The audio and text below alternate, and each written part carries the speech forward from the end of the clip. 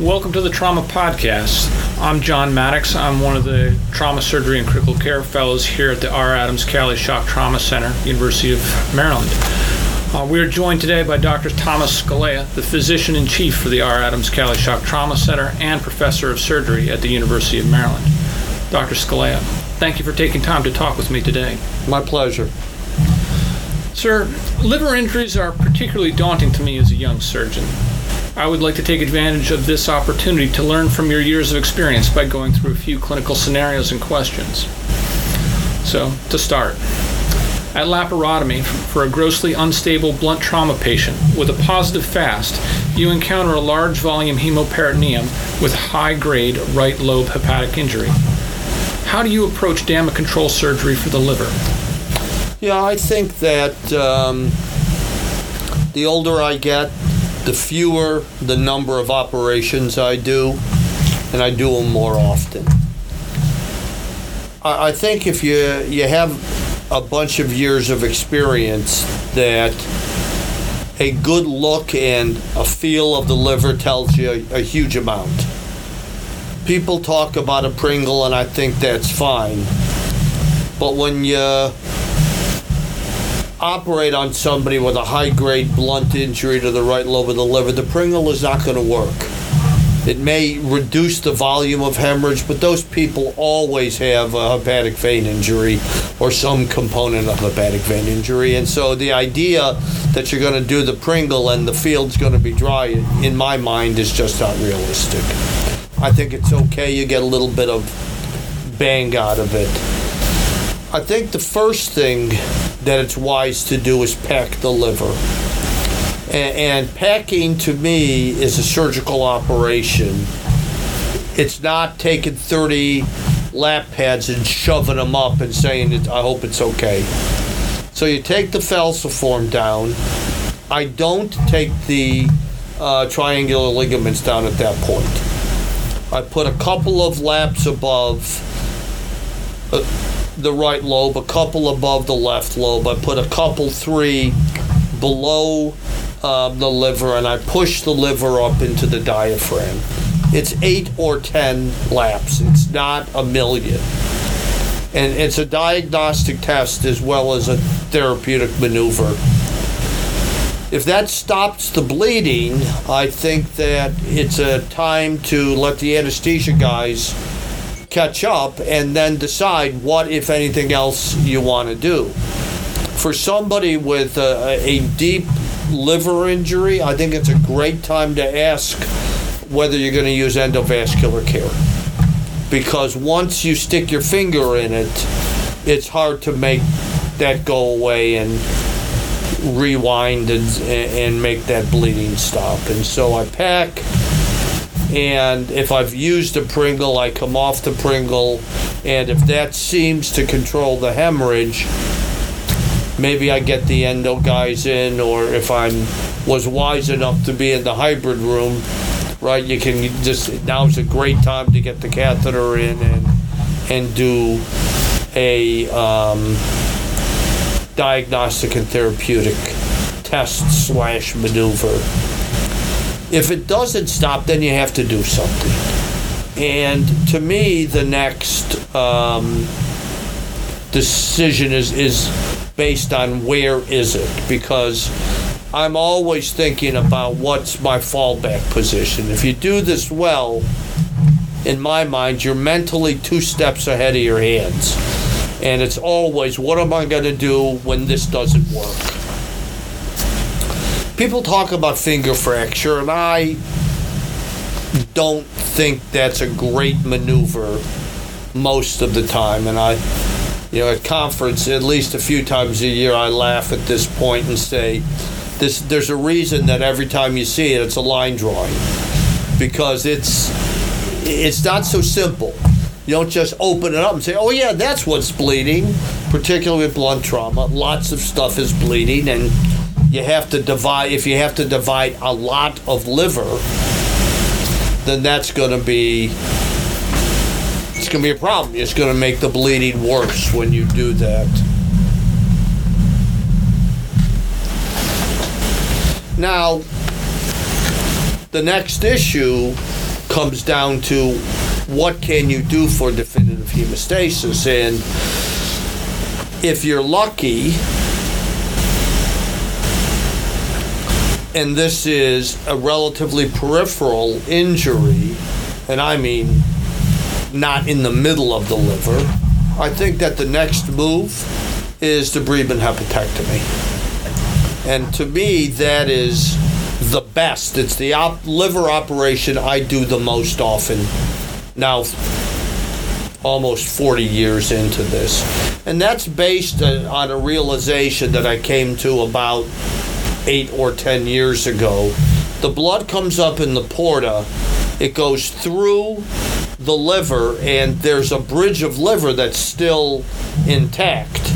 So it goes across that bridge and it bleeds from both sides of the injured segment. If you take out the injured segment and lateral, then there's only one surface from which the liver can bleed. It's a lot easier to see it then. And for me then, what I do is I put the Pringle on, I note the time, and then I take out the right lobe, or the left lobe is relatively straightforward. I take out the lateral portion of the damaged liver. And I do that, I do it these days mostly with staplers, though I don't think you actually need to use the staplers. In the past, what I did is I just put my hands on medial to the injury and pushed down. That's your Pringle out, that includes the hepatic vein, right? Then you just take, frankly, a pair of scissors, or you take the cautery or the argon or anything, and you divide the liver. And now you only have one surface from which the liver is going to bleed. And I can push with my hands harder than the liver can bleed. If that's true, then I'll ease up a little bit, and the big thing in the back that starts to bleed is the hepatic vein. Put a stitch in it. The rest of it now is the more central hepatic artery and portal vein branches, and you should get some help with the Pringle with that, and then those are a little easier to see. Control those. Do you approach those just over sewing, or do you have any other tricks for taking care of the raw edge of that liver? Yeah, I will. The named vessels need a stitch, and you guys have operated with me enough to know that I don't actually care what suture you use. The only thing I care about is the needle. And I want something on a big semicircle needle. And I don't know who teaches young surgeons to sew these days, but everybody that teaches you guys to sew teaches you to take a long, skimpy bite, and that'll kill you here. You need to turn the needle at right angles, go into the substance of the liver, and turn your hand over so you use the whole surface of the available length of needle. And that'll get you a substantial bite of liver, and then you can tie it down. If you take that skimpy bite, it'll tear and just keep bleeding. And then you've just taken that and made it worse. The last thing I do, or not the last, but one of the other tricks I have for that raw surface bleeding is I take a zerochromic on the blood liver tip needle, and I straighten the needle out, and I go through the liver top to bottom or bottom to top, and I put a mattress suture in, and then that's going to compress the edge of the liver. The capsule's intact, so you get a little help from that. And instead of tying it down, I set the tension with a hemoclip, medium clip usually, and that'll compress the surface of the liver and will take care of, frankly, a lot of relatively annoying level, but some relatively high volume hemorrhage. And then I throw a couple of stitches onto the hemoclip, so when the hemoclip falls off, the suture is still effective. And we invented that maybe about 15 years ago, and I think it's a great trick. Well, you mentioned the Pringle maneuver a couple of times as sort of an initial stopgap. Do you have any tips and tricks on how to get that quickly and efficiently and not mess around with it? Yeah, I actually think if you know the anatomy, this is pretty easy. Now, one thing that's important is to remember that young surgeons who haven't grown up doing a lot of liver surgery may not be as familiar. And I had this almost heart attack moment a few years ago when I told the young surgeon to do the Pringle, and I turned around and he was getting ready to put a coker clamp on the porta, which I thought would be a bad idea. So you have to use a vascular clamp, and if you slide your finger back behind the porta, it's really a reasonably easy maneuver. I then I usually use some relatively a Satinsky, and just open the jaws wide, slide the jaw posterior in. You can guide it with your finger and then just come down on it. Well, you talked a little bit about the debridement hepatectomy. Is that always something you do at initial operation? And would there be a reason to do a delayed resection? If you're doing it for hemostasis, you got to get the bleeding stopped. Now, sometimes, you're sort of in the soup and you've got other issues going on, and maybe you just take some of those big sutures and just sew the crap out of the liver. Just get big, deep sutures because you got other fish you need to fry, and if that stops the hemorrhage for a while, so be it. And then when you come back later, maybe you're going to do the debridement. Now, the other thing, of course, is we observed 10 years ago, I guess, that hepatic necrosis was a common complication of embolization. And, of course, if the liver dies, then you're going to do the debridement, which is usually a formal right hepatic lobectomy later. Early still, but later than the first operation. When you're managing a patient with that post-embolectomy hepatic necrosis, what do you need to worry about? What should I worry about? Yeah, I think when we realized how common it was, we began looking for it, and guess what? We found it. Because those people with the bad liver injuries are kind of sick. And so they all have abnormalities of their liver functions. They all have fever. They all have white count. They all have. And so, in my mind, if you embolize the liver, I say, okay, that's first on my mind for complications.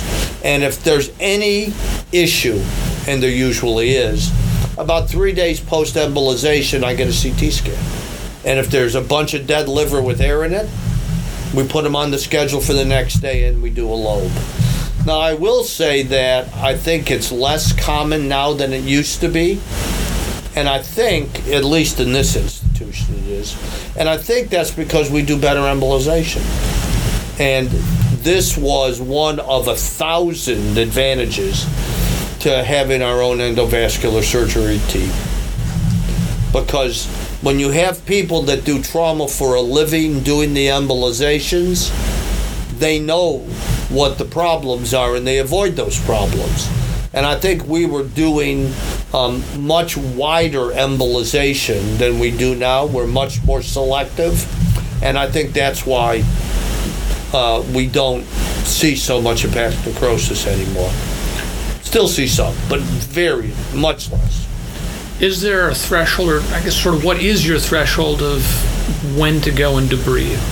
Where is that cut off? I think a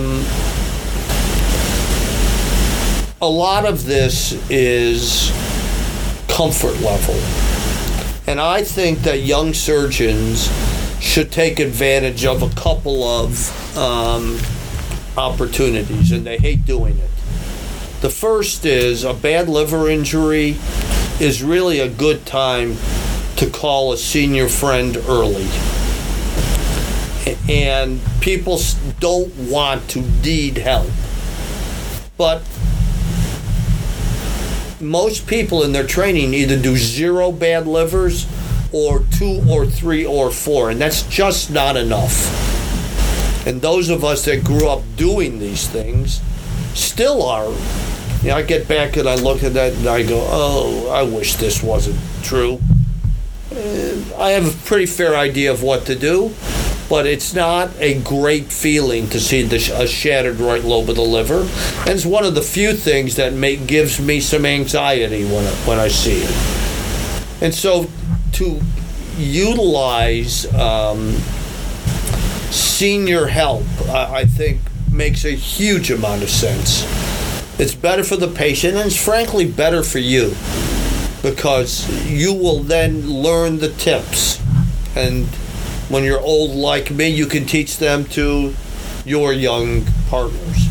I think the other thing, and this is hard to do in a RVU atmosphere, is to go, and it's hard to do because the liver transplant guys, there are 5 of them in every liver transplant. But if you could go scrub with somebody that does a lot of livers, the cancer guys, maybe not the transplant guys, but the cancer guys, or go scrub on the procurements. So you really learn your way around that anatomy. It's inordinately helpful. And I got to tell you, I was pretty far into my career when we started doing these hepatic lobectomies. We would do it, either me and Dr. Stein, or me or Dr. Stein and one of the liver guys. And I learned. You know, I was probably in my 50s at that point. I got better. I got like a lot better. And because I got a lot more comfortable with the retrohepatic cava and how you get there and just how much of the triangular ligament you can take and how you take the falciform down all the way. I mean, the first time I saw somebody do it, it was Ben Philosoph, and he took the cautery and he exposed the cava, taking the falciform ligament down there. Wow! Guess what? I figured it out. Now I can do that. And so the more of these you get to do, the more at-bats you get, the better your batting average.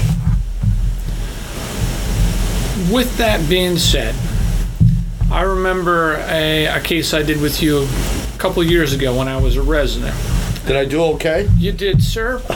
But it's one of those things that scares the hell out of me. And I'd just like your take on this. It was a brisk retrohepatic bleed. How do you approach that? Yeah, I think I approach them differently now than I did then, John, because I think this bridge balloon is a complete game changer. And, you know, that is a percutaneous balloon. Femoral vein is the easiest way to do it.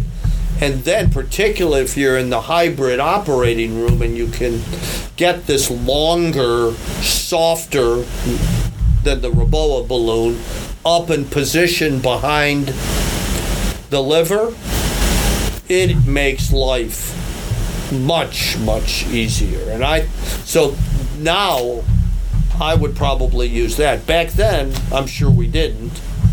And what you have to do is have enough intestinal fortitude to go find it. It's a hard injury to expose, and the anesthesia guys really need to hustle. And I just look over the drapes and go, we're going to lose a lot of blood. Sorry. And then you go. And if they can't keep up with you, then the patient doesn't survive. But if you don't have the courage of your convictions to go expose it and get control of it, you know, it's one of those things. Every time you try to mobilize the liver and it bleeds, you lose a couple, 3 units of blood, and you do that 4 or 5 times and you've lost 15, 20 units of blood, it's game, set, and match by then. Now you've got no option. When trying to get control of that, what is the role of a Schrock shunt? Have you done it, and is it useful? Yeah, I don't think there is a role for a Schrock shunt anymore. It's another one of those things. It's always a line drawing in the book because it's complicated, and you got to open the sternum, you got to get into the heart. You're trying to hustle. I'm doing one thing, and the last time I did this, whoever, my chief resident, my fellow, whoever it was, put the purse string suture in the atrium and then went to tie it down and broke it. So now you got a hole in the heart, you got a hole in the cava, and it's a mess. And I just think that there are 2 maneuvers that I think are useful for that. The first is complete mobilization of the liver and control with intestinal Alice clamps. And the second is a bridge balloon and then exposure. When you say exposure, how much of the triangular ligament? All of it. I take it all the way down to the cava. And we just did this guy 2 nights ago. You get your hand behind the liver, you deliver the right lobe up. That's usually me. I expose it, and then my chief resident or my fellow, you have enough retraction so you can see it. And then it's a relatively straightforward, relatively rapid, but exposure is I think, 100% of getting that part of the operation done quickly. Are there any pitfalls to that exposure? And how do I avoid them?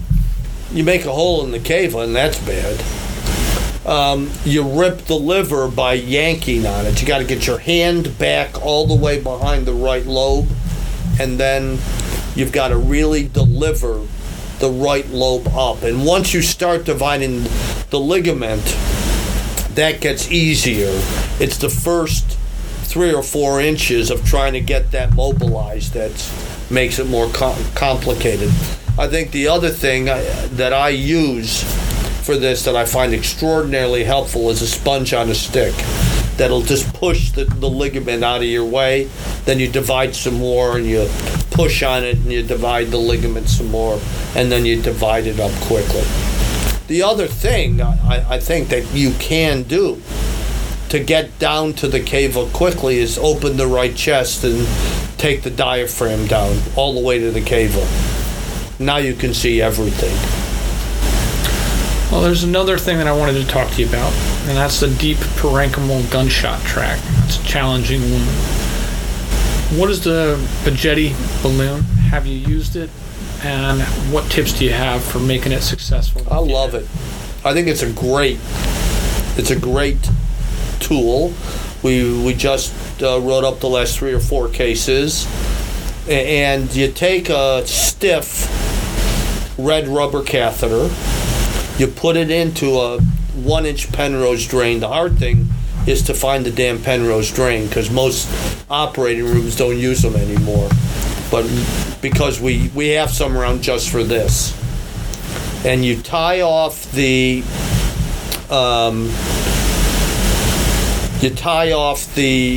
Penrose drain around the catheter and then at the very end. The hardest thing about using this is getting it through the tract. And what I usually do then is take a long tonsil clamp, thin tonsil clamp, and gently put it through the parenchymal missile tract. And you can either grab the Penrose drain itself or grab a heavy silk tie and then use the silk tie to introduce it through. You got to get some Penrose drain out the other side, so you've got the whole tract full, and then you blow up the Penrose into a balloon, and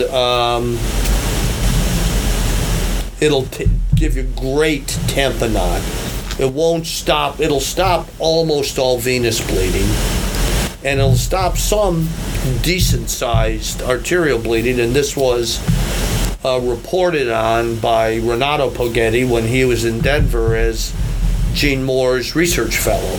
And the story goes, it's a story. It's either true or it's not true, that Dr. Poggetti was persistent one night when Dr. Moore was in the operating room trying to handle one of these and said, let me show you. Took apparently several times to convince Dr. Moore to listen, and it worked great. Renato from Brazil, and those guys, they see a lot of stuff, and Renato brought that trick with him from Brazil, and so I think it's I think the other option, this is a great place for a relatively superficial, for tractotomy. Open the tract and look, now you can see what's bleeding. And that's nice because you can do that as one and done. You open the tract, you stop the hemorrhage, and you're done. You don't need to go back and deflate the balloon and stuff. Well, before we get into our final questions, what important liver topic should I have asked you about but haven't?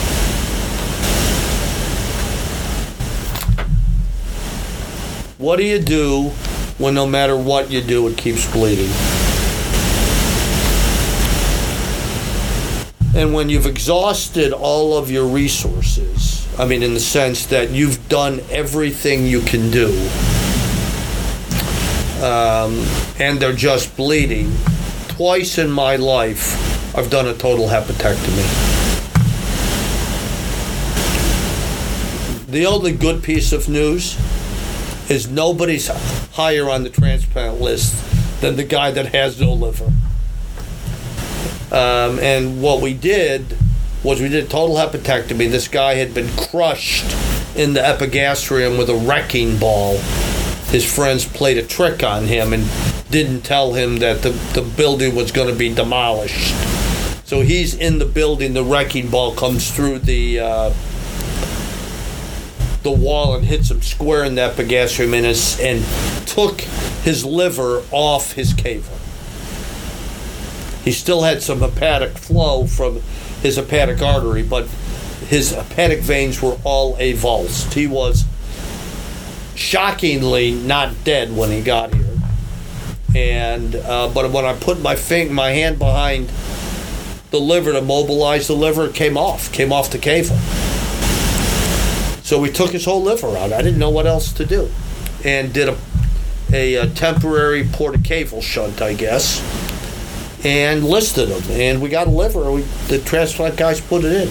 We actually he had a crush injury to the head of his pancreas, and we did a Whipple and a total hepatectomy. And he lived we got a liver, we got it plugged in, it started to work, he woke up, and then sadly, we got his abdomen closed and reconstructed, and then he died of sepsis 2 or 3 weeks later.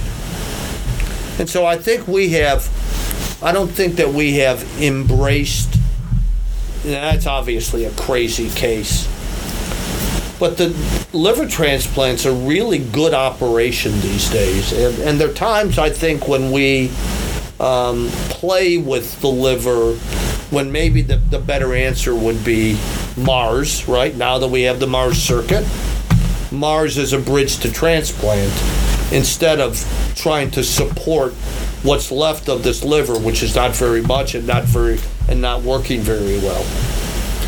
So you mentioned Mars, which is the molecular absorbent recirculating system, described as dialysis for the liver. Yeah. Are there any other instances where you'd use that? Yeah, we use it. I mean, we published what was, by Mars standards, a pretty big series, 30 people, and we use it. It's FDA approved for toxic ingestion. We have used it off-label as a bridge to transplant. We've used it for severe hepatic insufficiency following injury. When it doesn't work is a patient with liver failure and multiple organ failure. And it's not a cure, like Roboa or many things, it's a bridge, right? It keeps you going so you can do something else. For toxins, I guess it can be cure, right? Because once their liver recovers, then they're well, but it's a great tool. Well, sir, thank you for answering the easy questions. Now we're going to move on to the hard questions. So if a turtle does not have its shell, is it nude or just homeless? It is both. All right. It is commonly described that Albert Einstein, one of the great minds of our age, had problems tying his own shoes. What are you strangely bad at? That's why I wear loafers. Fair enough, sir. I am strangely bad at turning the computer on or doing anything with the computer. Anybody that knows me knows that I type with 2 fingers. I'm up to 4 now. And that if Stevie isn't there, I'm helpless. Sir, what is your passion outside of trauma? That's a great question. Eating really good food and drinking really good wine. In your rare time when you're not here and you're kicking back with some good food and good wine, what music do you listen to? White boy rock and roll. And sir, the final question. What advice would you give a young Dr. Scalea just starting his career in surgery? I think that you shouldn't let the system put you in a box. And the system wants you in a box. You know, I was lucky enough to grow up when there wasn't a box. Now you need permission from the nurse in charge of this or the doctor in charge of that to take care of your patients. And I hate it. Because most of the time they know something about something, but it isn't about trauma or critical illness of any kind. And the rules in the clinic don't apply to the TRU or the ICU here. And so I think that we have protected young surgeons in a way that robs them of the opportunity to do what I did when I was a kid. And I think we stifle creative thought by saying, oh, you're not allowed to do that. Why not? And it's not that I think that we were so much smarter, but we were less constrained. And some of the best work we did was thinking outside that box. I hated that term, but I can't think of a better one right now. Thinking outside the norm and saying, what do you think will happen if we do this? And some of the best work we did when I was in New York and when I first got here was the crazy ideas that turned out weren't so crazy. Dr. Scalea, thank you so much for taking time to talk great. with me. Had a good time. Contribute to the podcast. All right.